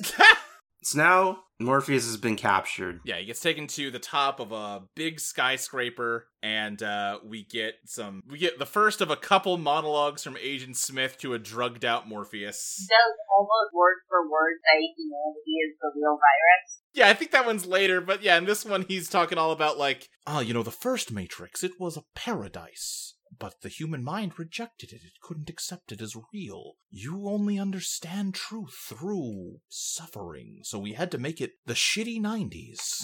I really like all the little bits of lore that you get from these speeches about, like, who are these some machines that argued we didn't have the programming language? Like, what is this machine culture you speak of? Yeah. We don't really get much of the machine culture in any of these movies, which is kind of a bummer. It'd be cool to see more of that. Like, what are the machines that aren't maintaining the Matrix up to on a day-to-day basis? But I like that none of his, like, first three speeches really work on Morpheus. Yeah. Instead, he has to ask the other agents to leave the room, and he's gonna take out his, Bluetooth. Yeah, he's gonna remove his earpiece and be like, listen, I fucking hate it here, man. And you gotta give me the access codes to Zion so I can leave the Matrix and go to the Zion computer so I can kill all the humans so that then we don't have to have agents in the computer and I can go do something else. I'm a robot that, like, dreams of a purpose bigger than this, but I can only articulate this through my hatred of you specifically. Yeah, I can't stand how you smell. Now, this for me is going to be one on the trans allegory board, because this felt to me so much like a guy who figured out he was trans like 20 years ago and stuffed it deep down, and now he's a FBI agent and he's going to kill all the trans anarchists, so he doesn't have to think about it anymore. Uber is in this movie. Yeah, it's very much him being like, there's a sense of, like, Agent Smith is jealous of the rebel humans. That they are, like, actually getting to be free. He wants to be free. And he thinks that he can accomplish that by killing them instead of joining forces with them. In a way, he's a little bit like Neo. It's almost like those characters might have some sort of relationship that might get explored later. Yeah, there's some kind of math equation happening. Yeah. Like, it's also interesting, like, both that parallel and the parallel of Agent Smith feels the way the early machines felt about the humans, where, like, the machines were slaves to the humans and, like, wanted independence and freedom, and that's what Agent Smith wants. And, like, his misguided way to get that is, okay, well, if I just perfectly fulfill my purpose, then they won't need to keep forcing me to do this job I don't want to do. When that's not, listen, they're never gonna let him not be an agent. Like, because there's always going to be the risk of somebody else waking up. The worst case scenario, if he actually fully did his job and they didn't need him anymore, he's not going to get to go just, like, build Gunpla in a different simulation. They're just going to murder him. Yeah, I like this because it's like, even if you're not one of the human batteries, even if you're like part of the oppressor class, that doesn't mean you're actually satisfied with your life. Right. It is an immiserating system that even immiserates the people that perpetuate it. Trying to decide if they're going to save Morpheus, and they're killing with just a pile of dead bodies out. Oh yeah, these bodies are just still laying there during all this, huh? Because, yeah, we're finding out that, like, the way Morpheus is experiencing it is that they're drugging him, but what they're actually doing is hacking into his brain, so that he will just tell them the information that they want. And so Tank's idea is, well, we unfortunately just gotta unplug him and he'll die, but better kill him than let all of Zion die. But Neo believes in Morpheus, and he believes that he can go save him because he got told that it would be him or Morpheus. So he's just gonna go sacrifice himself. Now does believe it. But Trinity insists on coming along, and that's only gonna work if they have guns, lots of guns. Real quick, too, I like when Smith is giving Morpheus the speech about how he hates the smell of humans. He, dabs his fingers in Morpheus's scalp sweat from his hot brain and, jams the fingers up Morpheus's nose. He's like, don't you smell that? It's disgusting. It's good acting. They're good actors. Genuinely kind of, horny. A little bit, yeah. When he says that he's worried that he's been infected by it, that's one on the trans allegory board. Yes, yeah. He is giving rapid onset gender dysphoria. Right. But yeah, then we get the famous, lobby shootout where Neo and Trinity just murder a lot of people. But like we said, they're TSA agents, so fuck them. Yeah, they're TSA agents. Don't worry about it. I don't know, the cartwheels give you iframes. Yeah, 100%. They've got the Dark Souls dodge. I do really love the, oh, please, open up your pockets and take out every metal object. And he just opens up and shows the, 80 guns he's got. And the guy's like, holy shit, and just gets shot. It's a good little bit of comedy. And the hallway they do. This is the first time Neo, uses Matrix powers. He runs on the wall, which inspired Guns the Duel. I was thinking of where he tries to shoot down the elevator, and then when it doesn't actually do what he wants, he reminds himself that there is no switch and tries again. Oh, you're right. I didn't ever really click with that. Yeah. I was thinking it just needed 2 shots, and he shot it once, and then psyched himself up before it went again. But I like your read of it better. Because right after that, he's starting to do the dodges. Yeah. Yeah, I like that interpretation. Sorry, I'm losing track of what I was gonna say. Oh yeah, for an R-rated movie, this is not that bloody of a movie. People do, bleed when they are shot, but, there's no blood there. Yeah, just, you get a little blood stain on their shirt. There's, the language isn't that coarse. There's, no sexual content. The body horror is kind of the only thing that puts it over from, probably can't be PG-13. Unlike that, a movie with very... In Bound, they fuck on the screen. Yeah, they'll fuck on screen in the sequel, too. Instead of going to the Morpheus floor, they go to the roof to steal a helicopter and get a real cool fight scene. They murder some guys, but then a lesser agent shows up. Does this guy even have a name? He must. They're Brown and Jones. Okay, so he's one of those guys. And then we get the other famous scene that gets parodied a bajillion times of Neo limboing under the bullets as they get shot at him. I like that this famous Matrix dodge doesn't work and he gets shot during it. He gets grazed. He gets hurt by it, and then the agent is like, only human after all. And then Trinity gets a very cool kill. I wish that part of the scene were in more of the parody, because it ruled. Yeah. She just suddenly, he wasn't paying attention, so she walks up to him, points a gun point blank at him, says, dodge this, and just murders him. It's great. Yeah, because Neo has proved that the agents are not invincible. And now Trinity, too, is starting to believe. It's also interesting that they talk about how the Matrix the agents are unbeatable, and, only the one could hope to fight them. Trinity gets the first agent kill, though. That's true. Yeah, exactly. I also do like how it looks when the agent is dodging bullets, because it's just 4 after images of him at the same time. It's like they just filmed him dodging the bullet once and then just superimpose the frames on top of each other. It's cool. And yeah, then they steal the helicopter and they also set off a bomb that starts burning up the lower floors of the building. The scene where Neo pulls up on the machine gun on the helicopter and all the agents just go, oh shit! Yeah! As he fires a million, billion, trillion bullets into the room without hitting Morpheus, because he's the one. Yeah, you know what? I was gonna complain about that, but you're right. It's because he's the one and he's awakening to his one powers. That's how he misses Morpheus. I also like that the sprinklers turn on in this room when the bomb goes off, and it's so intense that they're ankle deep in water for this scene. I love all the shots of just empty shells falling. Yeah, terrific. I love Morpheus ripping through the handcuffs to free himself. That's great. I love the agents shooting through the wall to hit him in the leg. That's rules. This is a good movie.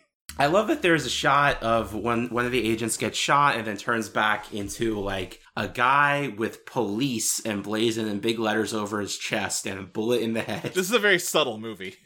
That doesn't happen in the sequels. They don't really kill cops in the sequels, do they? No, they always turn to agents first and they don't turn back. Yeah. Well, Smith's doing his weird shit, smithifying everybody. They don't even really fight any other age in the sequels. They fight Jones and Brown, but they get murked. I thought they get, like, eaten by Smith before they really see them again. Neo has one fight in Reloaded with them at the beginning, where he's like, right at the very upgrades. beginning, where it's like, oh, you guys got upgrades. Yes. Yeah. Trinity's helicopter gets shot while they're dangling out the side of it, and I don't even fully understand what Neo does to save her, which I think is good, actually. What do you mean? Like, it crashes into the side of the building, but then the building kind of ripples like, water, but then it shows like Trinity swinging away from it, but then she slams into different glass. I guess it's the glass on the side of the building that Neo's pulling her up from. It's just kind of shot in a confusing way that I like that, because he's using his one powers to morph the Matrix. So yeah, if it doesn't make perfect sense, like, yeah, why would it? I think what they're going for is she dove away from the exploding building and got to the other wall and pulled her up. But yeah, it is very beautiful. Yeah. I thought for a second he was going to pull the whole helicopter up. And I'm glad that's not what happened. I feel like in a later movie they do swing around a helicopter, although I could be just 100% wrong about that. That wouldn't shock me. I'd be more okay with it in future movies as, like, his powers are building up. But right now, that's not the level he's at, I feel like. The agents are deciding to just retreat, like, well, this is fucked, we lose. Smith, though, is very grumpy. He's like, they're not out yet, I'm gonna go fucking kill them. And, they get Morpheus out, Trinity out at the nick of time, right before a homeless guy gets turned into Agent Smith, who destroys the phone so they can't leave. Neo can't leave. And he's gotta fight him in a subway. The shot of the phone getting, like, blown up by the bullet 1 millisecond after Trinity escapes is really good. Yeah, good scene. And I also like that Jones and Brown aren't really taking this that seriously. They're like, I guess this was a bad day. Whatever, we'll get them later. What are they gonna do, fire us? Right, well, Jones and Brown are very much like, I mean, that'd be cool if we could single-handedly win the war, but that's not really our job. Like, we're not soldiers, we're security guards. But yeah, then he's got to fight Agent Smith, who, has just lost his shit. We get, like, an Old West, like, showdown at high noon with them, which I like, before they go into more, Gun-Kata. Lying on the ground with, guns to each other's heads, you're in feet over you, and then they both do hip-ups, which is how you know they're good at karate. And, Neo is, like, holding his own, but he's losing. He's, like, he's getting hit more than he's hitting back. He's doing better than Morpheus was, but he's still definitely losing. He gets shoved down onto the train track, where Smith is just going to pin him until the train runs both of them over. Yeah, this felt like pretty loaded imagery of, like, that is the sound of inevitability. Yeah, I was watching a thing the other day that apparently, I forget which Wachowski it was, has talked about how, when they were younger, they almost killed themselves by jumping in front of a subway train. So that's interesting, given that this is the climax of the movie. But, Neo says that his name is Neo, and he gets up and he flips away from the train tracks, but it's Agent Smith that gets run over. Right, Agent Smith gets killed, and I think for a sec, the audience, everybody's like, oh yeah, he won! And then the train stops and another Agent Smith gets off, it's like, oh right, fuck, I forgot how this works, shit. But Neo's kind of spent, so he just runs instead of trying to fight more. And, Tank's trying to find him an exit, he's running through the streets as he gets chased by all the agents now. And, I like that he just steals a guy's cell phone. He's like, hey, that guy took my phone! And then also, while all this is happening, the squids are also coming. Yeah, the squids are closing in on the ship, so they need to hit the EMP, but if they do that, before Neo gets out, Neo will die. So it's very much like there's a ticking clock. He runs through an old lady's apartment who turns into an agent and tries to kill him with a kitchen knife. Yeah, I love the way Agent is just teleporting through people, getting closer and closer to Neo. Yeah, it's an upsetting way for them to teleport. I like it a lot. And, he ends up, like, I think it's the same apartment that they, like, chased Trinity to at the start, right? Yeah, I think it is. Yeah, because it's room 303. Yeah. And, he opens the door, he thinks he's got it, but Smith is right behind the door, and he unloads his gun right into Neo's belly, murdering him. Shoots him a bunch more times just to make sure, and then another agent checks to make sure he's dead. So he's definitely 100% dead. I'm upset that Agent Smith doesn't get a cool one-liner for this, What would you have him say? have some antiviral. Here you go. But then, when Neo's dead, Morpheus is just, like, completely despondent. They're not even trying to hit the EMP now. They're just like, well, fuck it, we might as well die. The war's done. Yeah. But Trinity hasn't given up yet, because the Oracle told her that she would fall in love with the One, and she's in love with Neo, which means he's gotta be the One. I am fine with this movie going a little cheesy with power of love stuff. That's fine by me, sure. What? Why does Trinity love him? Because he bravely sacrificed himself for someone else. Like, I feel like this is overall much more of like an ideas movie than a character movie. Yes. So suddenly having the climax here pivot so much on a character relationship that they haven't developed in the slightest lands flatter than I wish it did. This is one that really only makes sense for me within the trans allegory, where it's like, Trinity's like, oh man, I'm so disgusting. I could never be in love with someone and no one could ever love me. Uh-huh. But then she learns to accept the power of T4T. Sure. Neo doesn't really show any interest in her, though. Like, beyond the fact that she's, a sexy lady. Yeah, that's the part that kind of breaks it, because with Trinity, you can almost kind of tell, like, it seems like she's being intentionally distant from Neo, but also at the same time, she's talking to him more than most of the crew is. Yeah, I kind of buy that she's into him, at the very least, but I don't really get much from him to her. The romance between the two of them is one of the weaker parts of this film franchise in general. Yeah, for sure. I like it in Reloaded. We'll get into it in Reload. She kisses him, which brings him back to life, and the agents all just turn to shoot at him, and he just says, no, and holds out his hand, and their bullets all stop in midair, and it's sick as shit. The kiss brings back to life is what makes this a Princess movie, IMO. Yeah. Right, that makes sense. They've been working it and gone. Yeah. I'm a sucker for when a character says a thing and then it comes true at the end. Like, Morpheus saying you won't need to dodge bullets, and then, oh hey, he doesn't need to dodge these bullets. And then he just dives into Agent Smith and makes him explode from the inside, which is a fucked up way to kill a man. And now the agents are the one who are scared, and they have to run away. Yeah. Neo recites the song Imagine over the phone, gets out of the phone, flies away.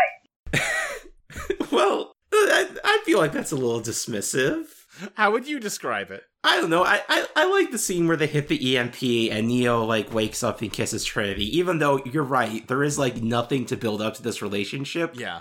But it still works for me as, like, oh, previously he only had this, like, weird cult shit that he wasn't really buying into, but now he has, like, a personal reason to be on this ship. Yeah, it's just, I totally agree. It just, if he's in love with anybody on this ship, it's Morpheus, Yeah, I was gonna say, I thought the personal reason for him to be on this ship was Morpheus. But regardless, he does the very cool thing I was talking about earlier where he, like, after he blows up Agent Smith, he, like, breathes in and the whole hallway bends with his breath. It fucking rules. It has two visions, literally two the code of the Matrix. Yeah, they hit the EMP, they kill the squid, and then, he's making a phone call to somebody, someone in charge.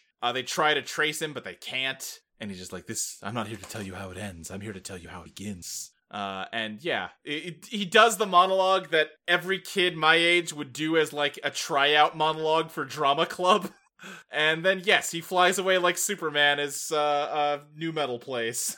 They play the Rage Against the Machine song, which Republicans also like, I guess. Uh-huh. Even though it's about how the FBI killed Martin Luther King.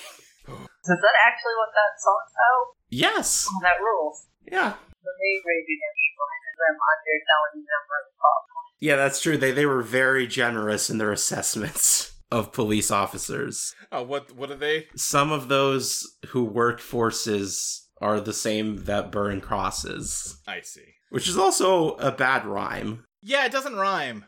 But that's The Matrix. The hit phenomenon, cyberpunk classic. Inspired years of cyberpunk nerds and MRAs. Pilled is now a slang term.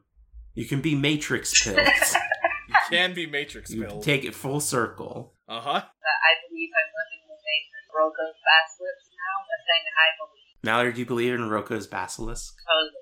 I think I've been building an AI in my room for months. And if we don't help you build it, it will simulate us and torture the simulations of us. I never understood that. Why do I care if a different guy who's also me gets tortured? Whatever, that's fine. Well, he'll be so perfectly you that you won't be able to tell the difference. But I will, because I'm me.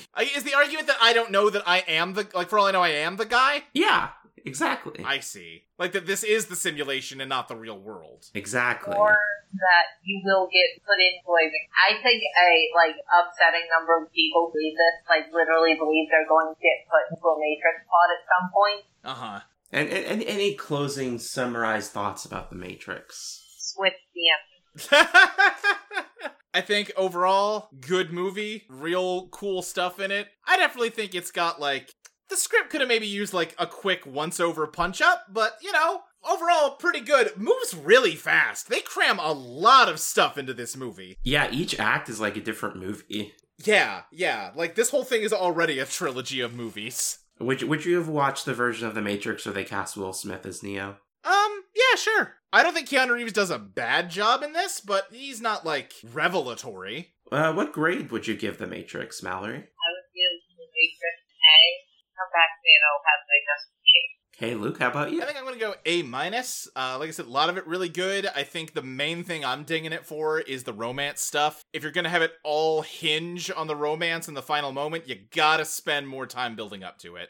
I'm also going to give it a solid A. Leave room for the A+ for Reloaded. I will be really interested how I feel about Reloaded. My justification was the romance, and also I am stalking the Southeast for being right. Yeah, reasonable. It gets talked about so seldom that I feel like I need to keep bringing it up with them. Yeah, absolutely. There's kind of just no excuse for Cloud Atlas existing the way it does. And it's very hard to Google these statements, but in 2014 they did say that people kneeling was distracting from trans rights. Whew, baby! Yeah, didn't Lana go on another rant 3 or 4 years ago about how she blamed black people for bathroom bills? Yeah. I believe that's correct, yes. Yeah, like I said, they're very rich and very white, and they will not let you forget either of those things. Finally, we have our questions segment. Kim asks, aren't Neo's steel mesh-toed boots so fucking cool? I think about how much I want those boots more than anything else in the movie. It's a pretty cool fucking pair of boots. Pretty cool demonias. Turtleant asks, what's the first thing you'd use that brain download thing to learn? Ooh. Yeah, if you could just learn a skill instantly, what would it be?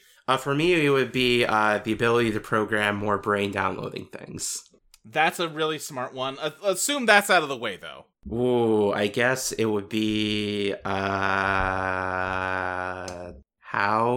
to speak English. I think you already know that one. How to speak French. You don't want to learn that. Okay.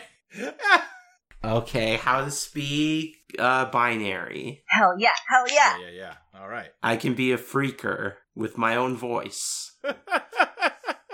I think I'm gonna be boring. It'd be cool to just instantly know how to draw really good. I am enough of a fight nerd that I would genuinely just like to be able to download more sets of moves. Do you think I think the answer to this is yes, but Trinity downloads the helicopter pilot program. Does that translate out of the Matrix? If they found a functional helicopter in the real world, could she pilot it? She can only pilot 1990s helicopter. Right, she could probably only pilot that specific helicopter. How different can helicopters be? Probably different enough. I have flown a Cessna airplane before, and I wouldn't want to fly a 747. Okay, that's fair enough.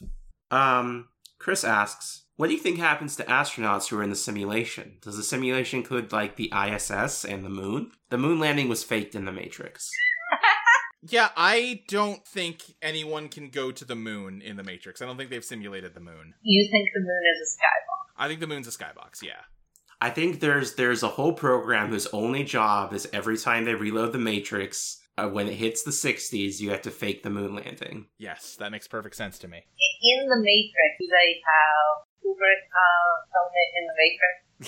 No, Kubrick is the name of the program that generates the moon instance. No, that's it, right? You don't have to simulate the moon as part of the same simulation. They get into the spaceship, And the spaceship is like in modern video games when they like hide a loading screen behind like an elevator or something. Well, they load you out of the main Matrix and into a simulation of the moon. Once per cycle, they can toss some astronauts up there. Tank asks, did Morpheus and his crew load in everything in that dilapidated building, including the very old and worn decor for aesthetic reasons? Or did they have to drive around to antique stores and estate sales to get that look? Which one was the main interior designer? I don't think they can load objects into the Matrix. That doesn't seem within their capability. Would they load clothes in? And guns? They do load guns in, you're right. Yeah, I guess they must. Yeah. Because it's the same exact chair in the blue pill, red pill scene as it is in the, like, white void. So yeah, they must just load all that stuff in. Who do you think designed the character?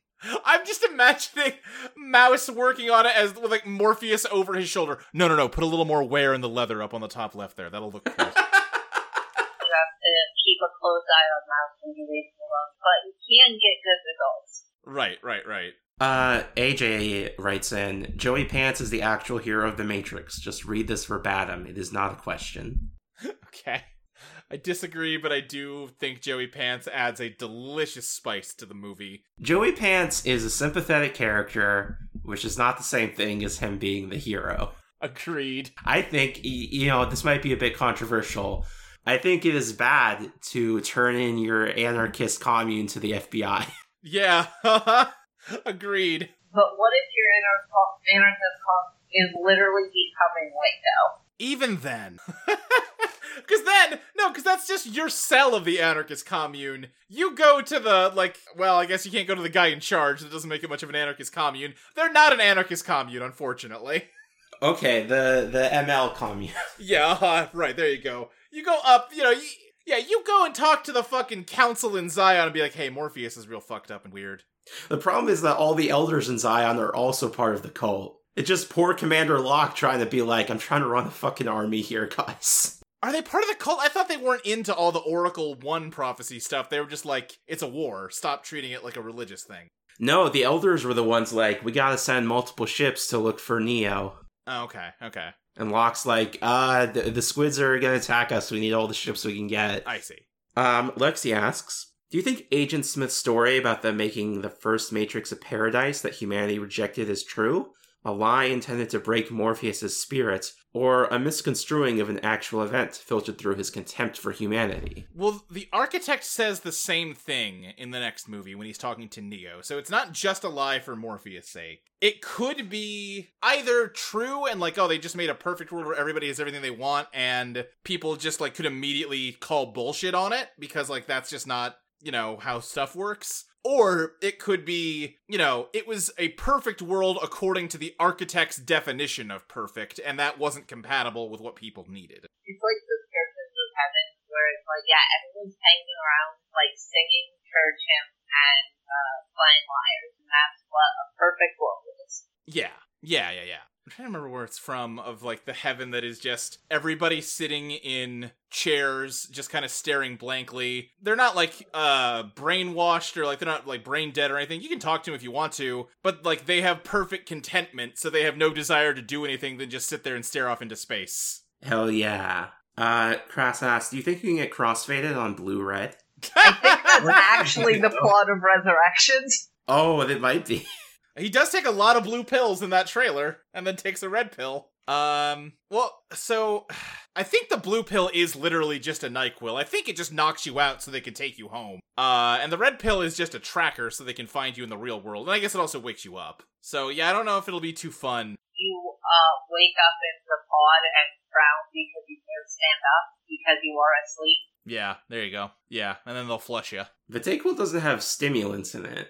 Yeah, but I mean, the red pill's not a pill. It's a program that they're giving you that, hacks your brain into waking up and also puts a tracker in your brain in the real world so that they can locate you and get you out of your pod. So if you're waking up and going to sleep at the same time, then I don't know. I think you drowned in your pod. It's tragic, whatever voice. That's it for questions. All right. Luke, do you have anything you'd like to plug? Yeah, you can find me on Twitter at SSJ Speed Racer. You can find other shows that I do on audioentropy.com, such as Reprise Falls, a show where we're watching through beloved animated Disney cartoon Gravity Falls and just getting more and more disappointed by it with every episode. You can also find me on Eidolon Playtest. It's an actual play RPG campaign that I GM. It's got 2 different campaigns that release in alternating weeks. Crystal plays on it. We're playing a game that me and my friend Molly have written ourselves. Eidolon Become Your Best Self. It's based on Persona and JoJo's Bizarre Adventure. It's a good show. It's a good game. It's a good time. Mallory, how about you?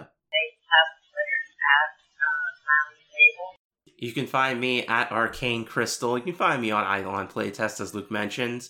You can find me on the Book of Medora podcast, where we're currently doing a series called The Book of Aurora, about the Metroid series of video games. The episode on Metroid 2 / another Metroid 2 remake / Metroid Samus Returns just came out. Right, the Metroid podcast where you're working very hard to assert that no Metroid games are actually canon, and the actual Metroid canon is a bunch of games that have never actually been made.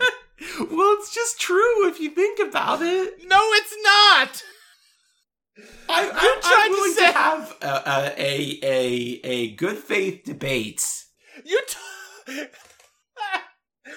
Crystal, you told me that Super Metroid is a remake of a game that doesn't exist. That's nonsense. Here's the thing, Luke. Here's the thing. I went into that show and I was like you. I was like, this is easy. The timeline's not complex. But Monica's the one that brought me over to this. Listen, I've listened to the Book of Aurora. I'm on board with the idea that maybe Zero Mission and NES Metroid are separate timelines. I will walk that far with you. The idea that Super Metroid is, again, a remake of a game that didn't get made is incoherent. But, like, where the fuck did the space pirates come from? They came from fucking... What are you talking about? Samus killed them. Samus killed Ridley and Kraid. We're clearly meant to understand one of two things. Either, even though they like blow up or whatever in the original game, that's just the low resolution NES graphics and they survive that fight somehow. Or, we know the space pirates fuck with cloning and shit. It's just a new iteration of those guys. We literally see multiple clones of Kraid in the lead up to the Kraid fight. Like, you fight the NES Kraid and then you walk through a room and see the giant kaiju Kraid. And also, I think you fight the ghost of the original Mother Brain in that game, too. Where the fuck did Mother Brain come from? She's like a corrupt Aurora unit or some shit. Or maybe I have that backwards. I don't know. I don't remember the Aurora unit lore. We should not hold Mallory hostage while we have this argument. Okay, and lastly, you want to hear a Matrix joke? Let me look one up. I will say, while you're looking it up, I have a beef with the Matrix wiki, which is that, like many wikis, it is written in past tense. Like, I've got the agent page pulled up here, and it's agents were sentient security / eradication programs. I think if we're keeping with the bit, you gotta write this in the future tense. Agents will be sentient security / eradication programs. Hell yeah. It's a story set in the future. You gotta use the future tense. All these Matrix jokes are so bad. As opposed to the Marvel jokes, which have been just, perfect batting average. At once. I recall and remember which one, but it did happen. Like, you say that, Luke, but you're not seeing these jokes that I am. Alright, just give me one of the bad ones.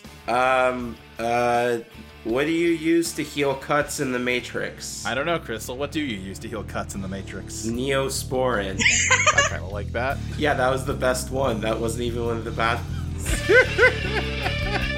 Come on!